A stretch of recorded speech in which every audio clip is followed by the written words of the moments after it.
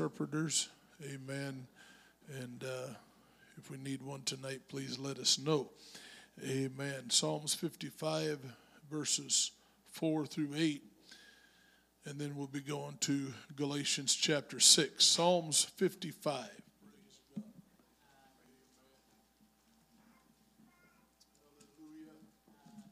Amen. Very thankful, amen, for all of our guests that are here tonight. Amen. We want you to feel welcome at Apostolic Faith Tabernacle. Amen. We have, amen, a great host of witnesses of what God has done in their lives. Praise God. And I can tell you without any doubt that if you need deliverance, God will deliver you. Amen. If you want deliverance, amen, God will deliver you. Hallelujah.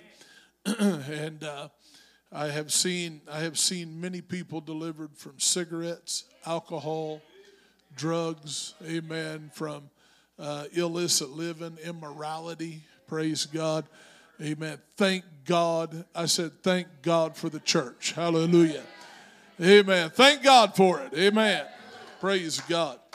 Amen. Psalms chapter 55, verse 4. My heart is sore pained within me, and the terrors of death are fallen upon me. Fearfulness and trembling are come upon me. Horror hath overwhelmed me. And I said, oh, that I had wings like a dove, for then would I fly away and be at rest. Lo, then would I wander off and remain in the wilderness, Selah. I would hasten my escape from the windy storm and tempest.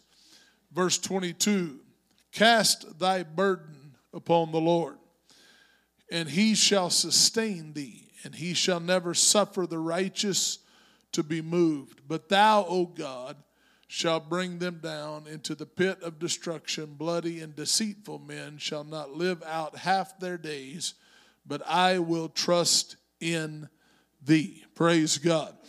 Amen. Kind of a sobering passage of Scripture of a man that David, that wrote this passage of Psalms, that he was very, I guess, down in his spirit at this point.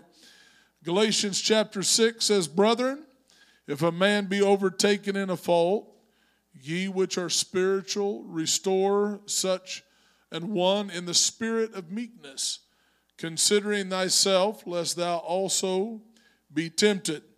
Bear ye one another's burdens, and so fulfill the law of Christ. For if a man think himself to be something when he is nothing, he deceiveth himself. But let every man prove his own work, and then shall he have rejoicing in himself alone, and not in another. For every man shall bear his own burden. Praise God. Let's ask God to help us tonight. God, I thank you, Lord, for your word. God, I thank you for your people here tonight. God, I thank you, Lord, because I can lift my voice to you. God, that I can give you praise and glory. God, I thank you, Lord, tonight, God, for the deliverance of the Holy Ghost. In the name of Jesus, God, that you still deliver. Hallelujah. God, for the power of the Holy Ghost. In the name of Jesus Christ. God, I praise you, Lord. Hallelujah, hallelujah. In the name of Jesus, in the name of Jesus, in the name of Jesus. Praise God, praise God. Amen, amen. Let's clap our hands to the Lord.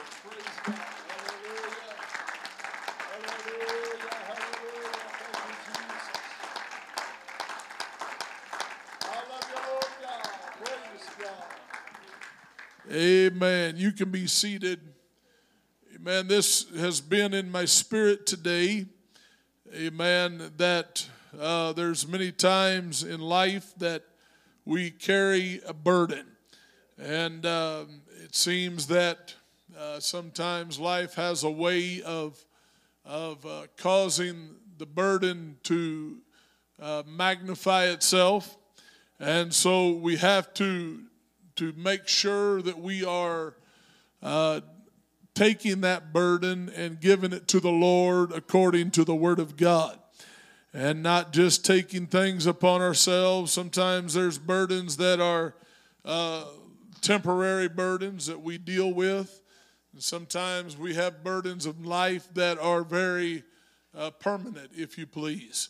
And so we cannot ignore those things, but we most certainly can live for God, amen, and have victory in our walk with God. Aren't you thankful for that? Amen. Praise God. We read here this opening passage of Scripture in Psalms. We find that life imposes upon us seemingly insurmountable mountains of trial or pressure. Our body is made up in such a way that we have pressure from the inside to withstand pressure from the outside. And the Holy Ghost is what gives us spiritually that equalizing pressure.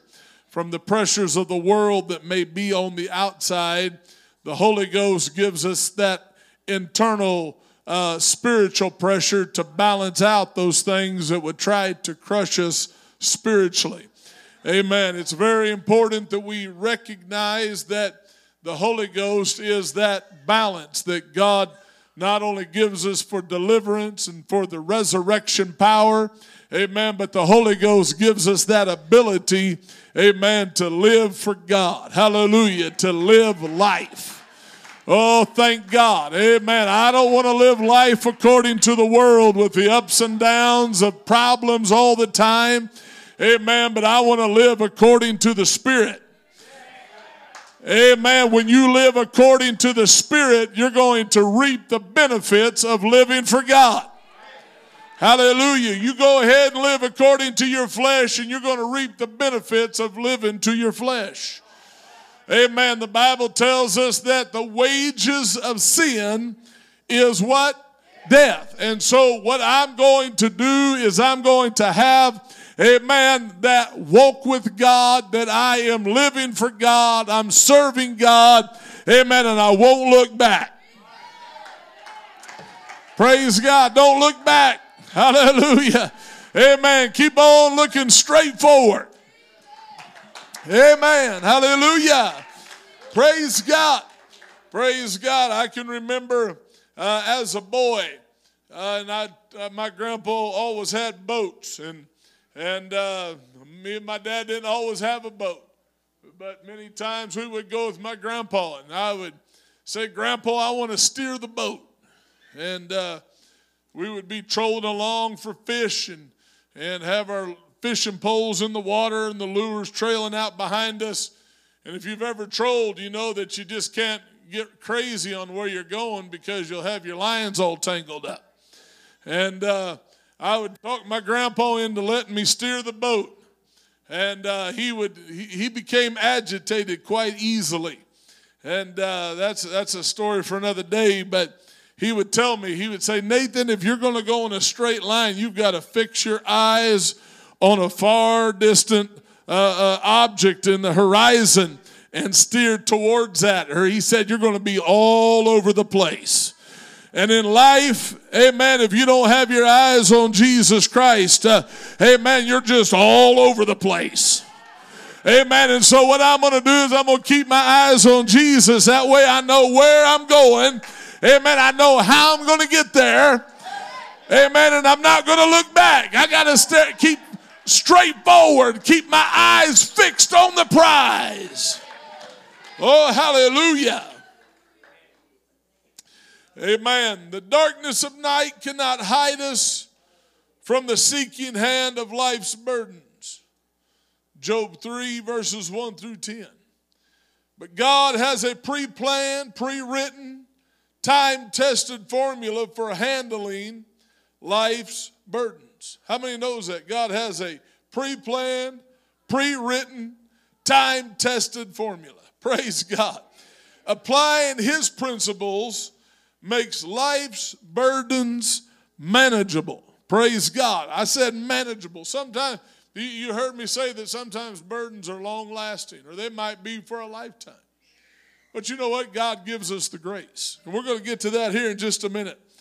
So we find here that this word burden that we read in Galatians chapter 6 comes from the Greek word baros, which means weight, load, abundance, something making a demand on our material and spiritual reserves.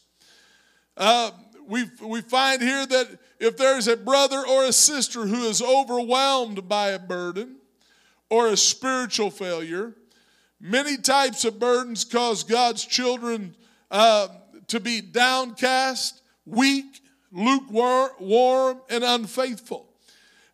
The reason why we have to look at these things is because the devil would like for us to pick up things that don't belong to us. The devil would like for you to attach things to your walk with God that don't belong to the church. How many's with me here tonight? He'll try to make you think that it's your fault because something has happened. And it's not the church's fault at all. It's just because people have lived according to their own lust and they're having problems and it's affecting us. But what we have to do is say, okay, while it might be affecting us, I'm going to still live for God. I'm going to still walk with God. I'm going to talk to God. I'm going to pray. I'm going to fast. I'm not stopping doing what I need to do and what I must do. I've got to keep on keeping on. I've got to keep the main thing the main thing. Well, praise God. I've got to keep Jesus Christ front and center in my life. Don't get your eyes off Jesus. Peter, when he saw Jesus coming on the water in the storm, the Bible says they were afraid. They said, it's a ghost. It was the Holy Ghost. Hallelujah. He said, it's a ghost. He said, no, it's not a ghost. They said, who is it? Jesus said, it's me. And Peter says, well, if it's really you, Jesus, bid me come. And Jesus said, well, come on, what's stopping you? And Peter stepped out on the water and started walking on the water. Think about that. He defied the laws of gravity, the things that were put in place by God. And he stepped out of his boat and into the storm, but he began to walk upon the top of the storm. How many is with me here right now? You know, Jesus Christ is right in your storm. Jesus Christ is walking on the water in the things that you're dealing with. And sometimes we're like, God, where are you at? And God's right there the whole time. And you say, God, if it's really you, bid me come. And God's saying, come on, let go of the boat. Come on, I'm right here in your storm. You can walk on the water. Oh, how many believe that tonight? You can walk on the water. You can walk on top of your storm. Praise God. Amen. God doesn't want you to be overcome by the storm. He wants you to have victory over the storm. Amen. Many types of burdens cause God's children to be downcast, weak, lukewarm, unfaithful. Upon observing and discerning such conditions, we are to get under the burden with the person in need and help him or her bear it. Everybody in here, we have brothers and sisters in Christ. Amen. If you have a family in the church, I'm talking about married and have children, amen, you are keenly aware of someone's burden or need or weakness, and you know what you got to do is encourage them, help them, amen, build them up. Praise God. Amen.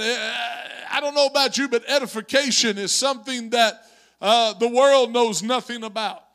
It knows how to tear down. Somebody told me that they have some sort of gossip column on Facebook for Reno County. And I thought to myself, thank God I'm not on that trash.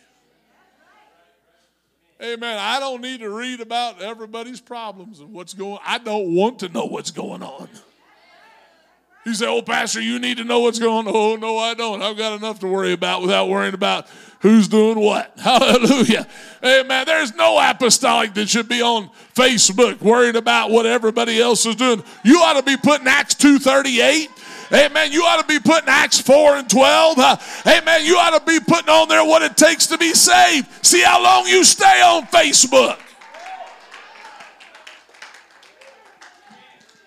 Praise God. Amen. You ought to get your face in the book. Amen. Praise God. I don't have time for gossip. Somebody asked me if I knew something about another church. I tell them, oh, I'm not on Facebook. I tell them I'm way out of the loop. And then I told them, I said, I don't want to know either. Hallelujah.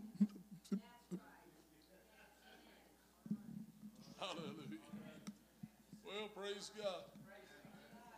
Hallelujah. You don't have to ask me how I feel about Facebook. Amen. Just listen to me preach. Praise God. Amen. Amen. Well, praise God. I don't care if you like it or not.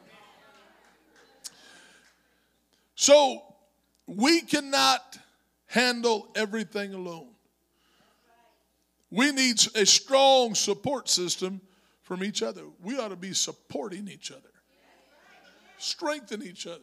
Encourage one another. Build one another up. Have good words. Talk to each other. Communicate. Amen. I'm talking about brothers and sisters in Christ. Amen. What's happening in Pratt? Amen. The communication, I think, has been great. Amen. If you want to know what's going on, you can get part of the group meeting. Amen. It probably won't last very long after that. But praise God, there's revival happening in Pratt. That's the kind of stuff I want to hear about. I want to hear about people getting healed. I want to hear about people getting the Holy Ghost. I want to hear about, oh yes, I know there's those burdens out there and there's those problems. Amen. But can I tell you about Jesus Christ? Can I tell you about what God's going to do in your life if you'll serve Him? Praise God. I'm going to serve God. In the church, there should be strong familial ties, brotherhood, camaraderie, and a feeling that we are our brother's keeper. I am my brother's keeper. I am concerned about my brother. Amen. If my brother's doing good, I'm going to encourage him to do better. Say, man, you went that far. I bet you can do greater things than that.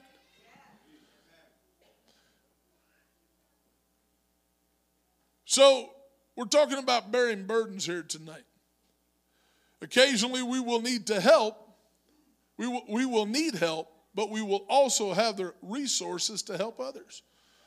Will we withhold good when it's in the power of our hand to do good? There's a passage of Scripture in Judges chapter 5, verse 23. It talks about a people by the name of Meroz. And they were cursed because they did not come to the aid of God's people when they needed it. God cursed them. The man of God cursed them.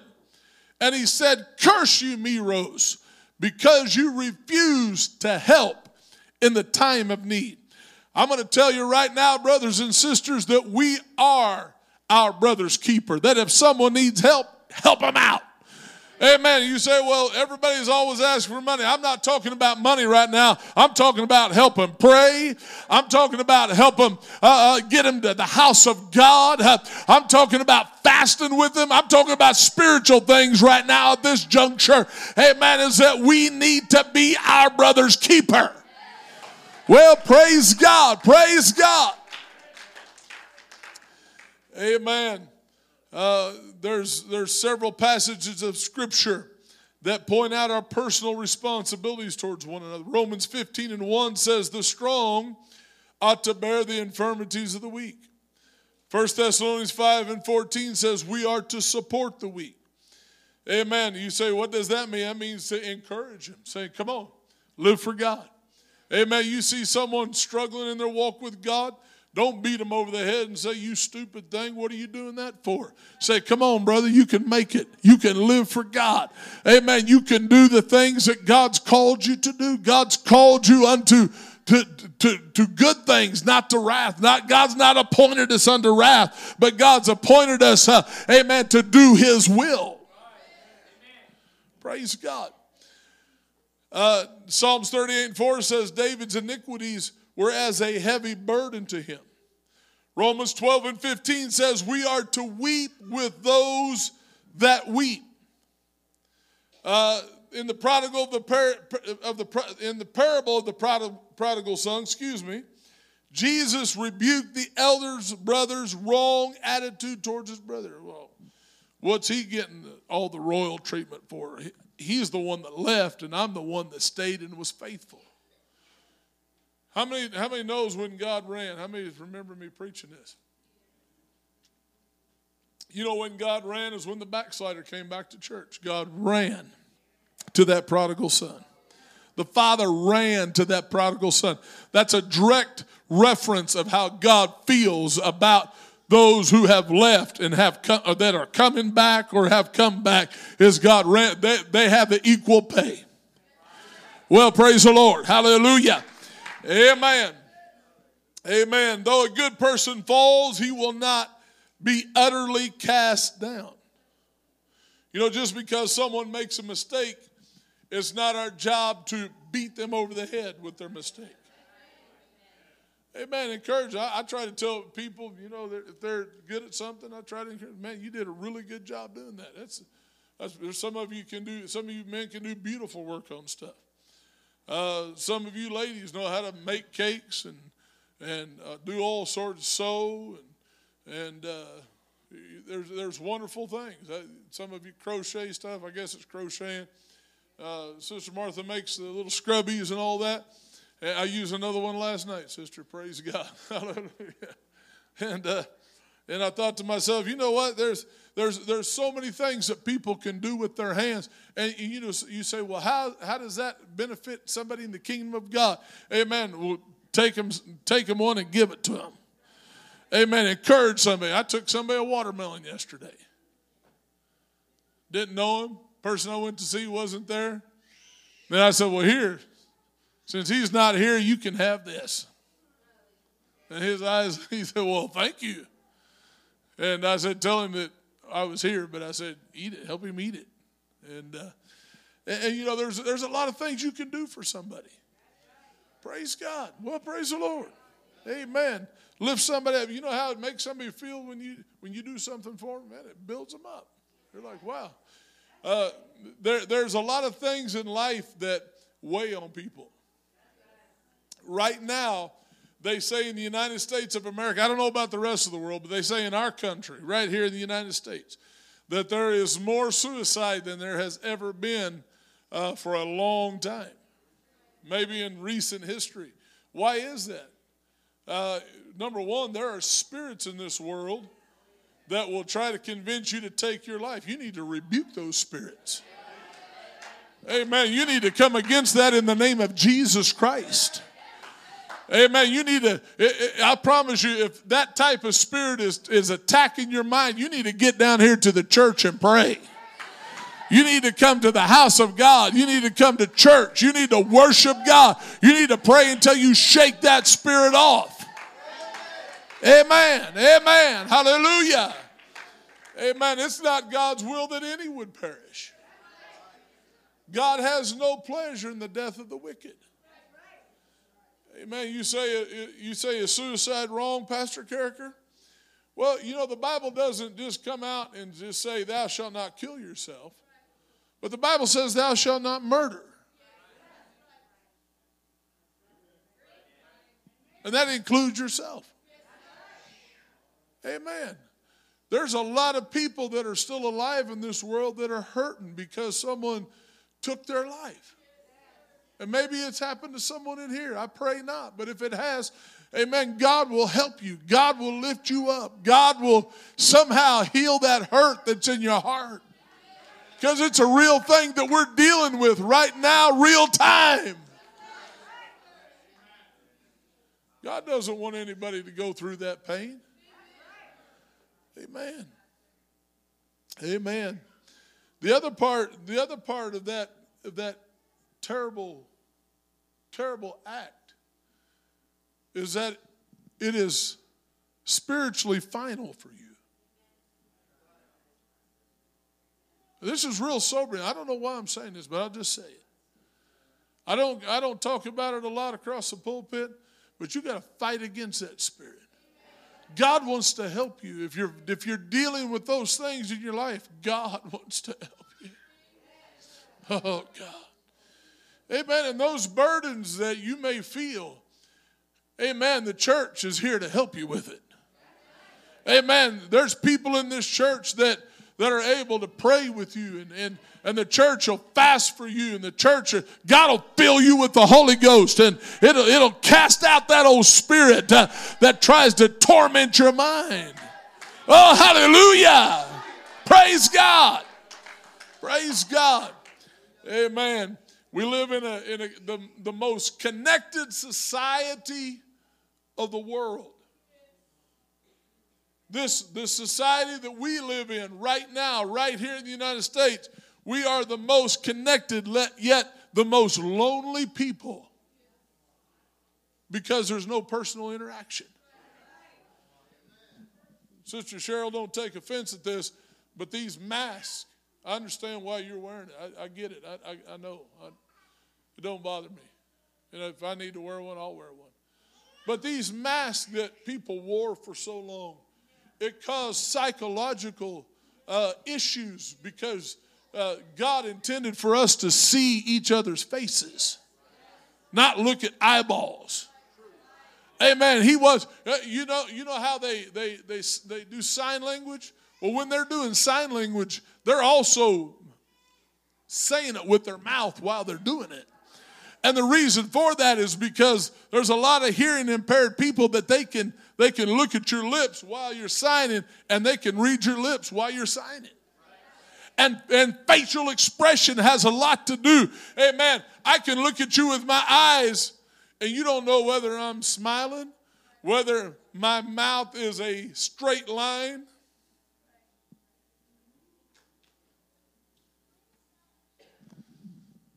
God wants us to have some interaction. God doesn't want us to frown all the time. God wants us to smile. You know, there's that worldly song, "Don't Worry, Be Happy." Everybody kind of chuckles at it when you say, "Don't worry, be happy." Well, you know something? There's a whole lot of good about being happy. Worry is not the will of God. When you're worrying about something, you're paying interest on something that hasn't even happened. You say, "Oh, Pastor, it has happened." Well, you know what? You need to start praying about it instead of worrying about it. You say it's a person, take them and put them right there on the altar and say, "Okay, God, whatever it takes. Whatever it takes to save them, whatever it takes to deliver them, whatever it takes for them to have deliverance, God, we want that for them." And start praying. Hallelujah. I know that prayer can change things. I know that prayer can make it. If you'll pray, amen, I know that prayer will make a difference. Well, praise God.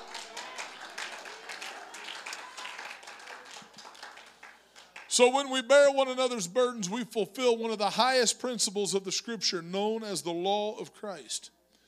So Isaiah 53:6, it says, "On him was laid the iniquities of us all."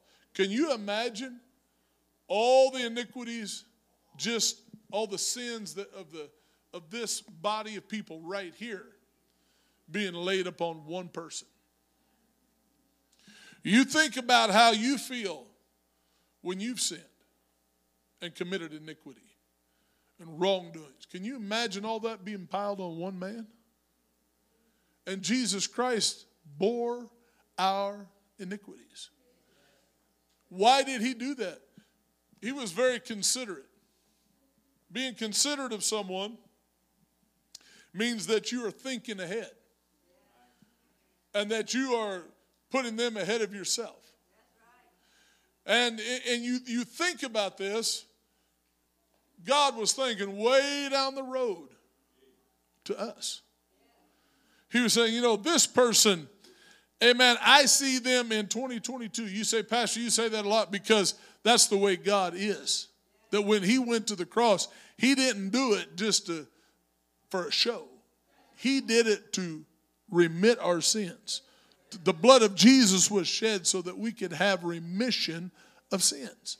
When we get baptized in Jesus' name for the remission of sins, when the soldier put the spear in the side of Jesus and blood and water flowed out, it's significant of water baptism in Jesus' name. That when you are buried with him in baptism, that's where the blood of Jesus cleanses us from all sins.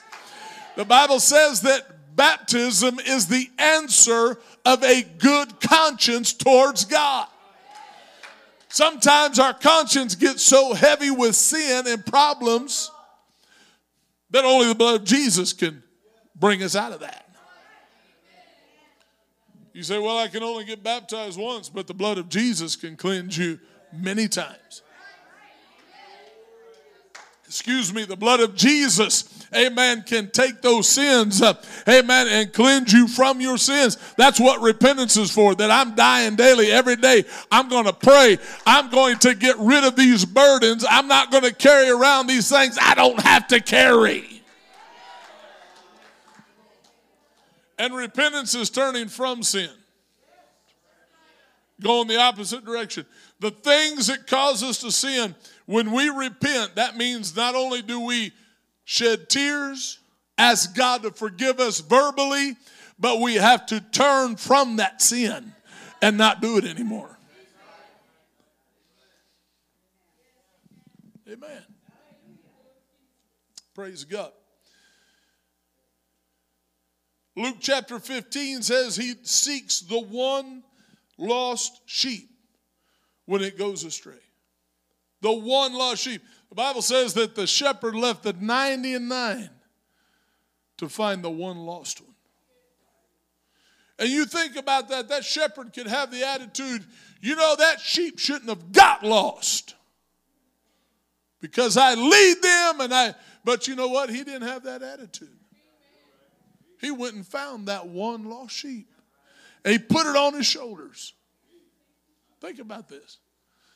Is that the shepherd of our soul, when he finds us, he doesn't, sometimes my crazy dog, she'll run off. And I tell her, Nellie, I'm going to put that shock collar back on you. But if she comes back, I thump her on the head. I yank her ear. You say, why do you do that? Because I'm ready to leave. And she's out running around. She's lost. But you know what? The Bible doesn't say that shepherd went over there and, where you been? No. It says he picked him up. I won't pick you up. Solid stock of Schwarzenegger. He says he picked him up, put him on his shoulder, and came back rejoicing. Saying, hey, I found that one lost sheep that was lost. Rejoice with me. Hey, it's time to rejoice because the shepherd tonight is saying, hey, is there anybody lost here tonight? I want to pick you up. I want to bring you back into the fold. Oh, hallelujah. You ought to clap your hands and thank God that he is our shepherd. Hallelujah. Praise God. Man, that makes me excited that I know I serve a God, amen, who is looking for me. He went looking for me. He went looking for me. Hallelujah. Praise God. Now, we're to bear other people's burdens. Everyone shall bear his own burden. So, we find here that there's 3 requirements that are demanded of us if we are going to be his disciples. How many wants to be a disciple of Christ? I want to be a disciple of Christ. Now, the root word of discipline is disciple.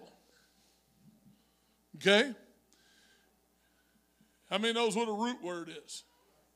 A root word is a word that we build other words off of. And so discipline is the word disciples, right in the middle of that word discipline. And it means that if we are going to be a disciple of Christ, we're going to discipline ourselves in living for God. It says we are to deny ourselves. What do we deny ourselves? Worldly pleasures. Things that are not the will of God. Things that will keep us from doing the work of God. That we know that we have got to discipline ourselves. If you see someone, things that pertain to us on an everyday life of lifestyle is that if you see someone that loses a lot of weight, it's because they have disciplined themselves. What they eat, how they exercise.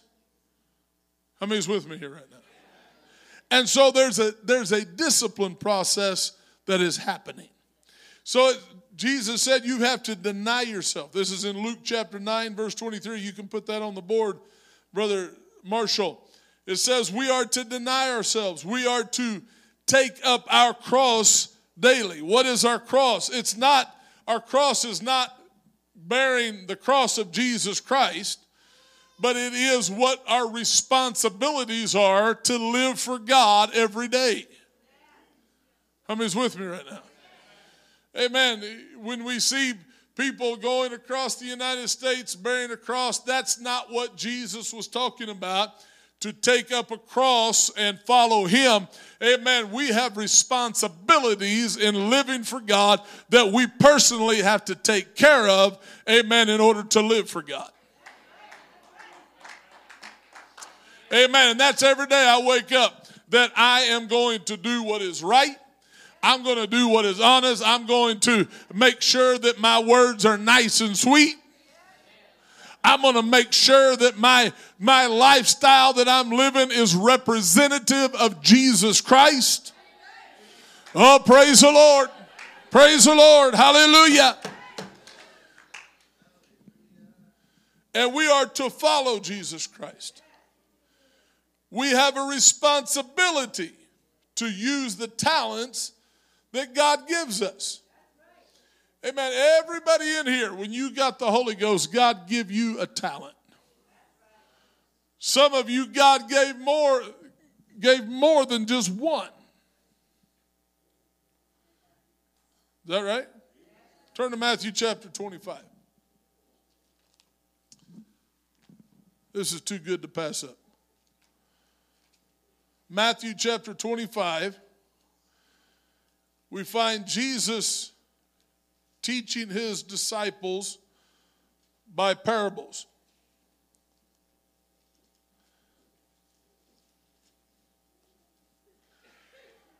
Verse 14 says, "For the kingdom of heaven is as a man traveling in a far country, who called his servants, his own servants, and delivered unto them his goods. And unto one he gave 5 talents, to another 2, and to another 1, to every man according to his several ability. And straightway took his journey." It doesn't matter if someone has 1 talent ability or 5 talent ability. You hearing me? It doesn't matter whether it's 1, 2, or 5. What matters is that you take your talent and you use it for God.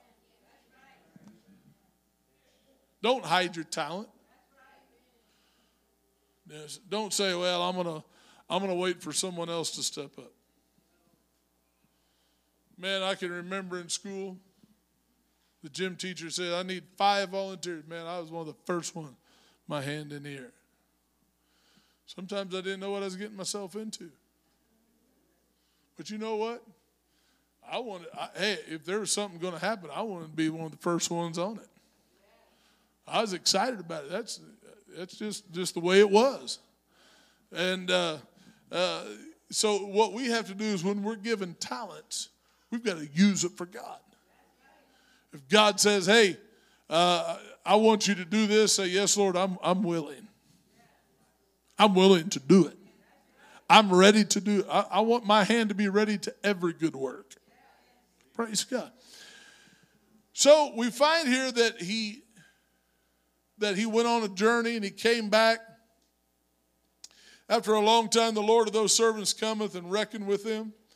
Verse 20, and so he that had received 5 talents came and brought other 5 talents. He that brought 2, he brought 2 more. And then we find the one, it says that I knew that thou were a hard man, verse 24, reaping where thou hast not sown and gathering where thou hast not strawed, and I was afraid and went and hid thy talent in the earth. And lo, there thou hast, that is thine. That God, I haven't used that talent. I haven't touched that talent. I hid it, so when you come back, I'm going to give it back to you. You know what?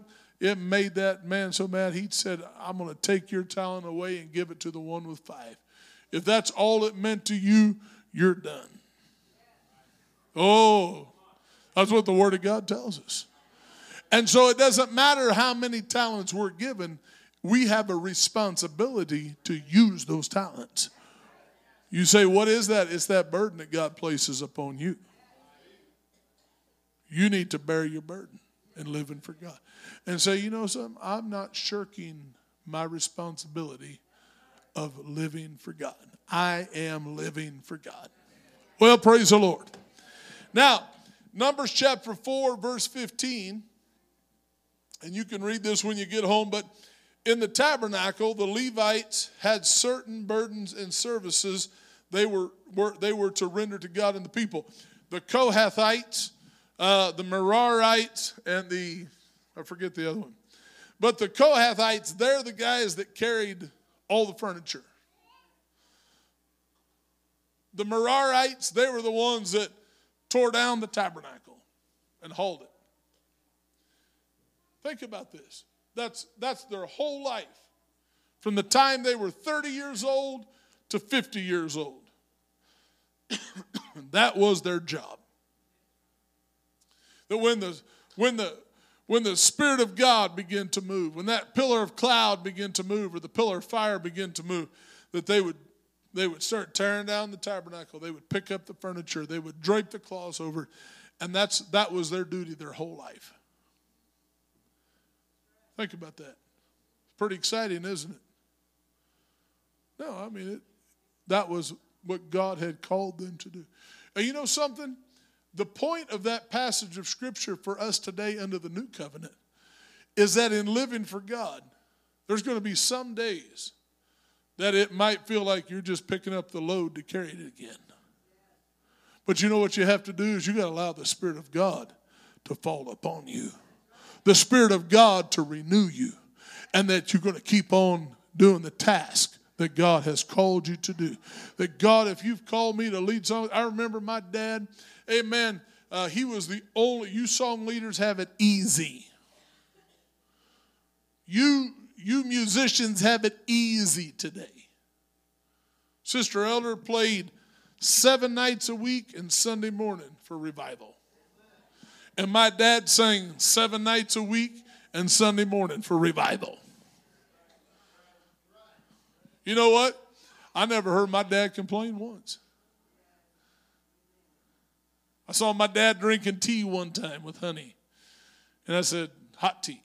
He liked cold tea. I said, what are you doing? He said, I'm getting my voice back. He said, my voice is leaving me. He said, I'm drinking some hot tea and honey so it soothes my vocal cords.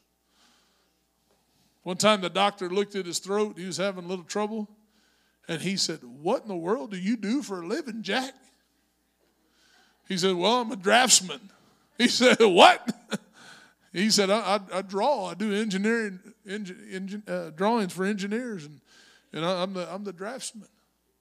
And he says, what in the world are your vocal cords? He said, it looks like you're a singer. He said, well, I am at church.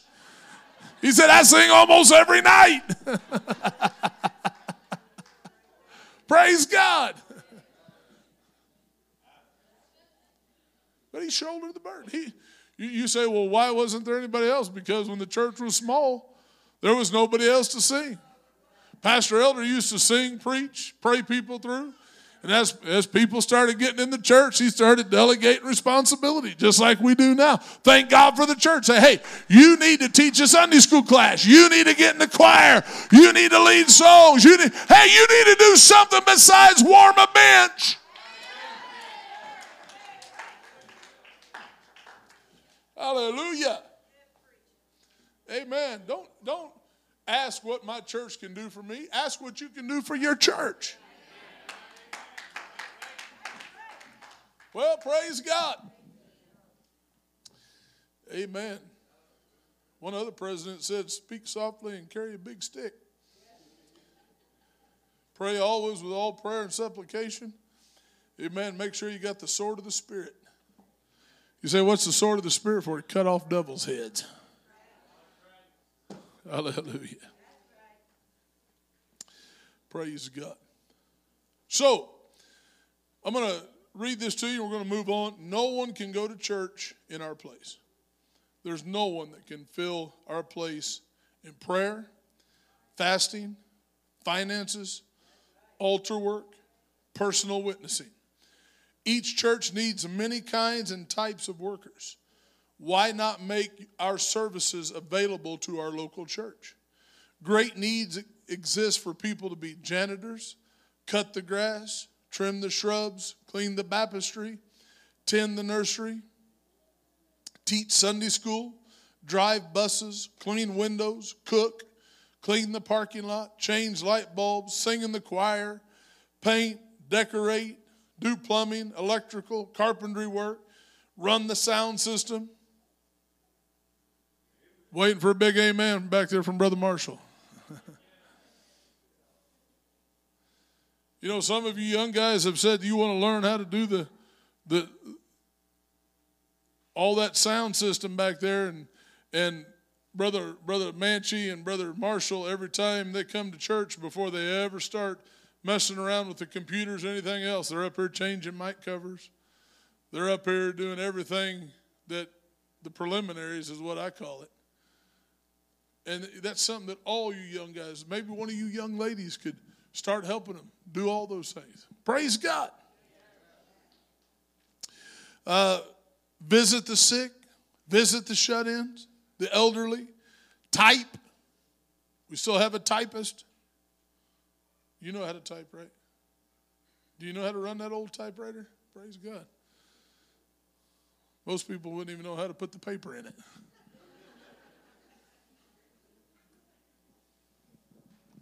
I could type 40 words a minute on the old, I forget what kind we had now. What was it? Oh. Play in the orchestra. We have a band, whatever you want to call it. So does the list ever end? There's so many things you could do in the kingdom of God. Man, we need people at that greeter station that is full of the Holy Ghost and has big Holy Ghost smile on their face, greeting our guests when they come in. Say, man, I am so glad you're at Apostolic Faith Tabernacle. Praise God.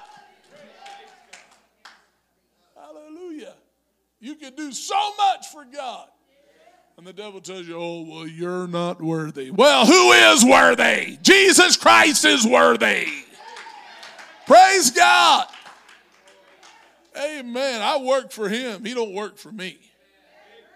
Praise God. We will never be happy if we're not involved. You need to get involved. Yes, these are burdens, and that is what the Bible calls them. But do we want to sail through life on someone else's money, work, labor? Deep inside, we don't. Something in each of us longs to do our part and bear our own burden.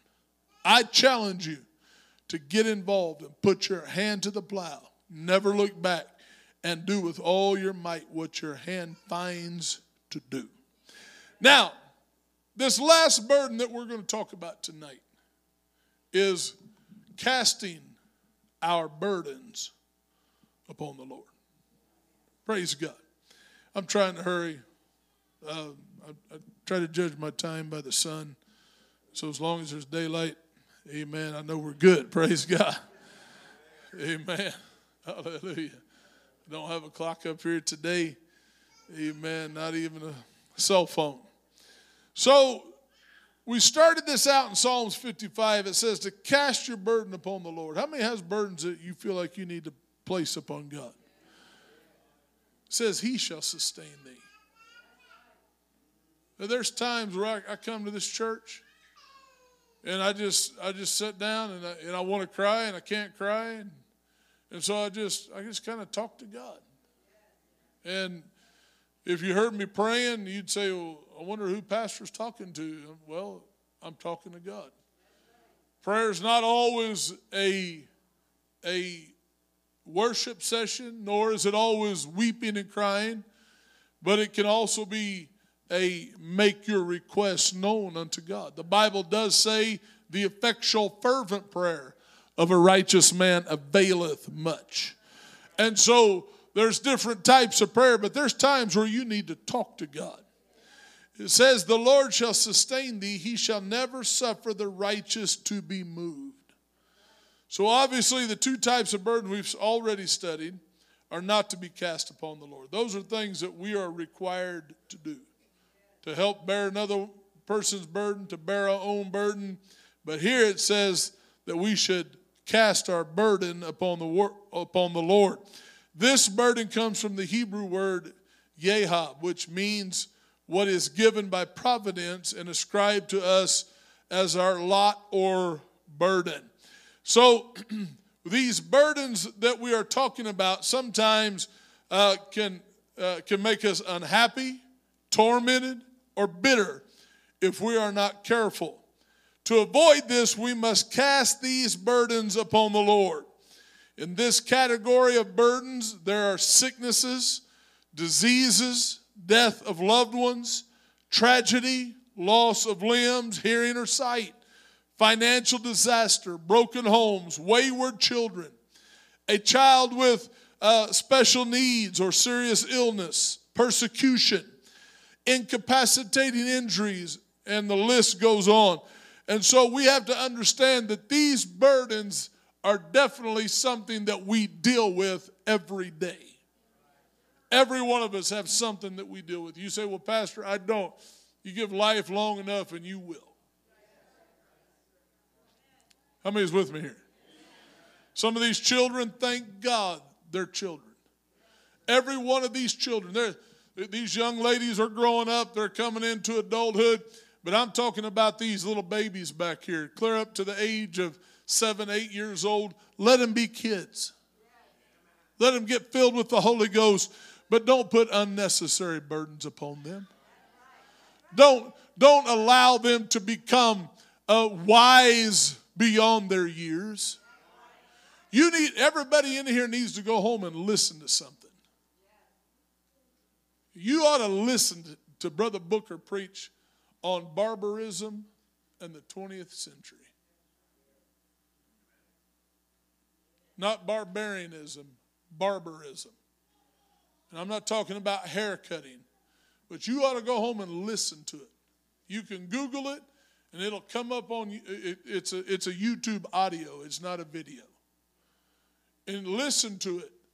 And he talks about how things happened years ago and how it's coming back into our society. How that children, by the time they were 8, 9, and 10 years old, they had become not just eunuchs, but they had become slaves of all type of immorality, even clear back into Caesar's time. And it caused society to become a horrible place to live because there were no children. Think about that a minute. Think about if there was no children in here. It would be a place that would be dying. And so he made mention during that message that he, at Christmas time, he was in this drug house. This was BC, before he got into church. And he was so messed up into drugs, and they were at Denver, Colorado.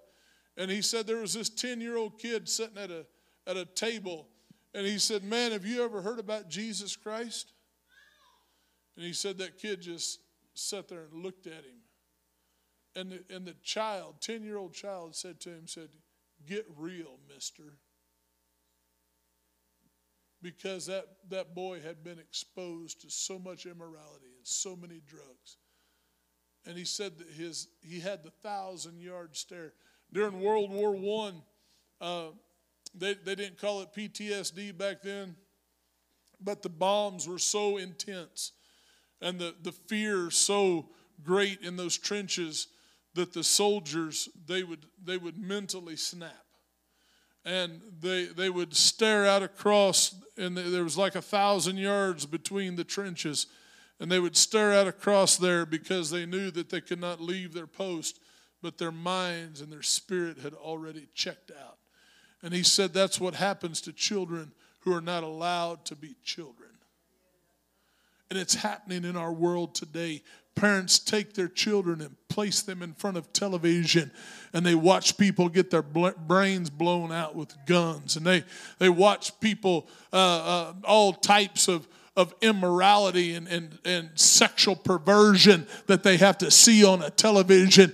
And kids, when they come to church, they just sit there with a 1,000-yard stare because they've never felt the power of God before, and they've never experienced someone that loves him. I want to tell you something, church. It's time for us to stand up and be the church and say that we are going to pick up the cross. We're going to follow Jesus Christ. Hey, man, we're going to allow the power of the Holy Ghost to work in our families, and we're going to bear those burdens.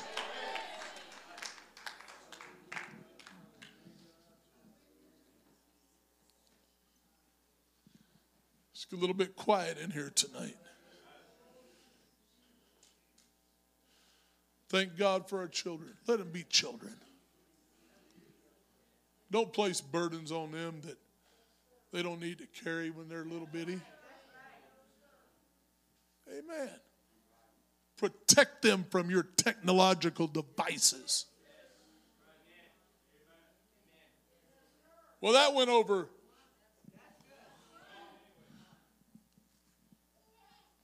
You say, Pastor, what about technology? I'll tell you what. Is that if you give your child a phone, you better make sure it's locked down so tight that they can't get into anything. Should have been everybody in here said, amen, Pastor. And you know what? The children aren't the one that have their own password either. Oh, well, I've got my phone locked down, Pastor, and I know the password. You don't have nothing locked down. Well, that got kind of quiet.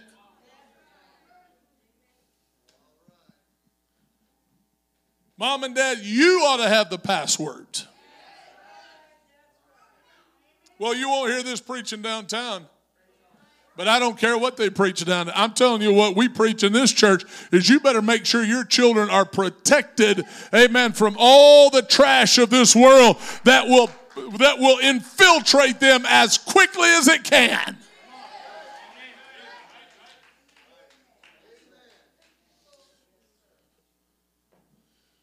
You say, oh, well, I can't figure that out. That's an excuse. You figure everything else out. You can make your phone do backflips.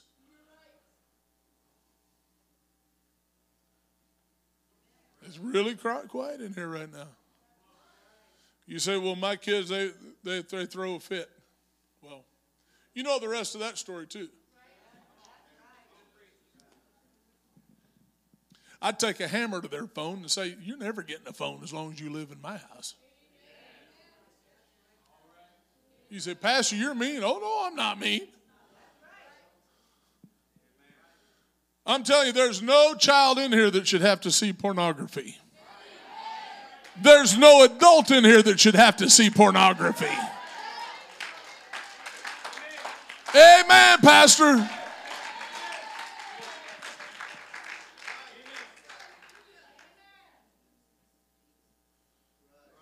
Nobody should have to see that.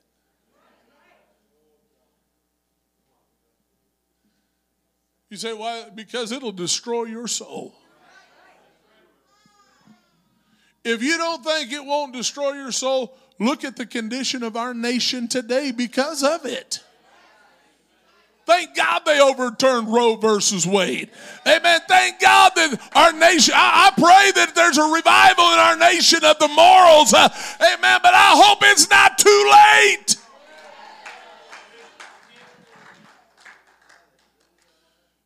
Amen. The Bible says, thou shalt not murder.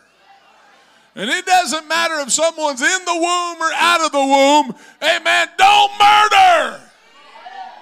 And you say, Pastor, I've done that. Ask God to forgive you and don't do it no more.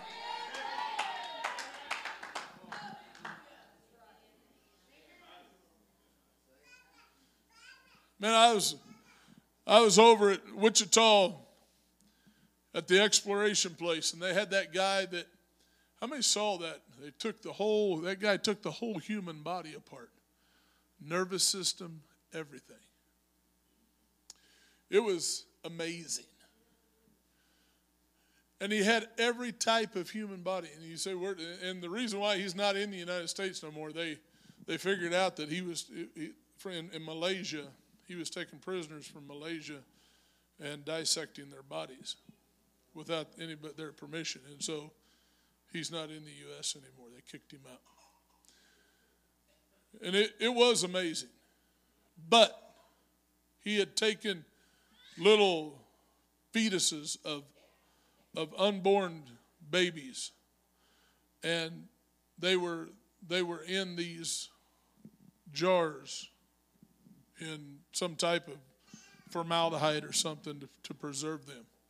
And I got to looking at those little babies real close, and every one of them had a hole in the back of their head that was ripped open. And my blood went cold when I saw that. And I said, oh, God, those are aborted fetuses. And it made my heart hurt when I saw that. And our nation has totally forgot God. You say, Pastor, you shouldn't talk about that in the pulpit. In case the world's talking about it so much. Amen. Your children they are not safe in this world. And so we're in the homes. You ought to be telling your children, we don't kill at any time. Amen. We don't do that. This world is not teaching their children, so we've got to teach our children. We're the counterculture against that, church.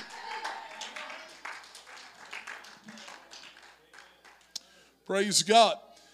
And if you have, and the sad fact of it is there's people in the church that may have had abortions. You know what? God will forgive you for that. Put it under the blood.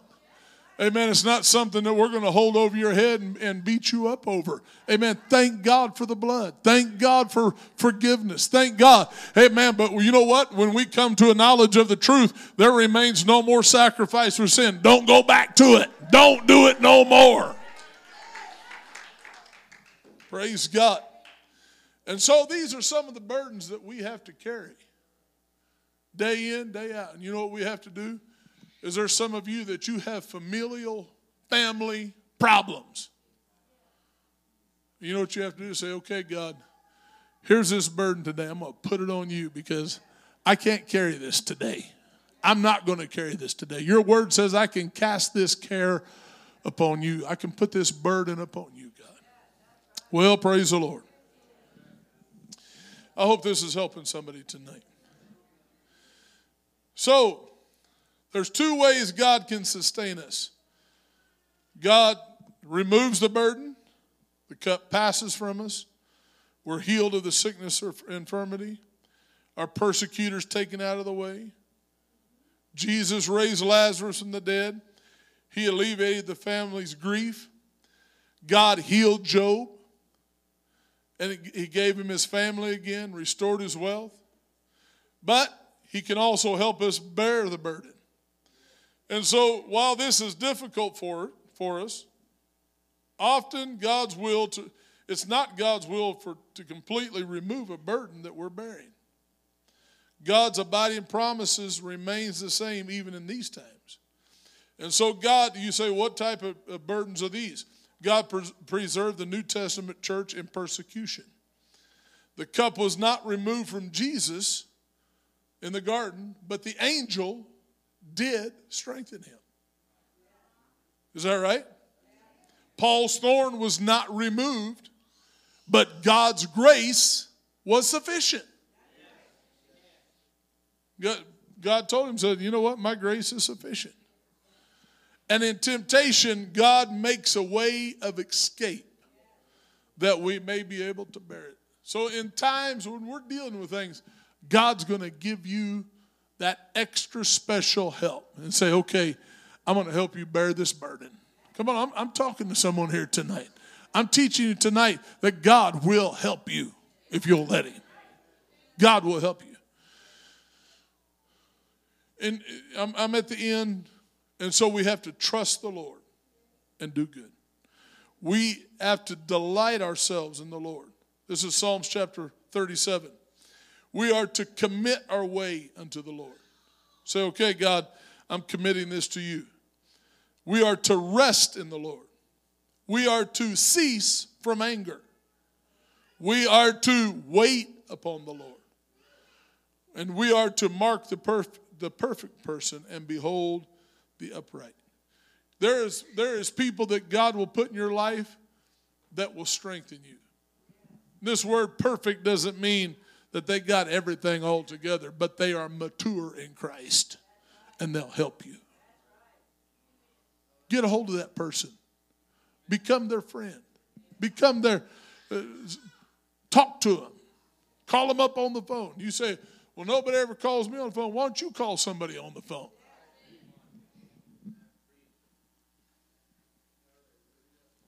That monkey can go two ways. A man that hath friends must show himself friendly. Is that what it says? That's what the Bible says. If you're going to have friends, show yourself friendly. Be friendly. Somebody's phone's going off. Praise God. It must be time. Amen. So we know how God wants us to deal with life's burdens. Amen. And I'm done teaching tonight, preaching. And I want us all to stand. And life's burdens are real, but why don't we just lift our hands right now and say, God, I'm going to place my burdens upon you. God, I'm going to bear those burdens that I know I have to carry. And God, you're going to give me the grace to carry them. God, I thank you, Lord, for the Holy Ghost. God, I want to help my brothers and my sisters, God, to bear their burden. Oh, God, I want to lift up the hands that hang down. Oh, in the name of Jesus. God, I thank you, Lord, for the Holy Ghost. God, I thank you, Lord, for your Spirit. Hallelujah. Come on, saint of God. Oh, hallelujah. Just lift your voice to the Lord right now. Tell the Lord, God, I need your help right now. I need the renewing of the Holy Ghost. I need the strength of the Holy Ghost. Hallelujah, hallelujah. In the name of Jesus. Oh, praise God, praise God, praise God. Hallelujah, glory to God, glory to God. In the name of Jesus. In the name of Jesus. In the name of Jesus. Oh, I praise your name, Lord. Hallelujah, hallelujah, hallelujah.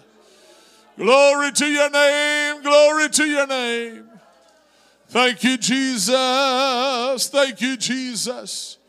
Praise your name, God. Let's clap our hands to the Lord. Hallelujah.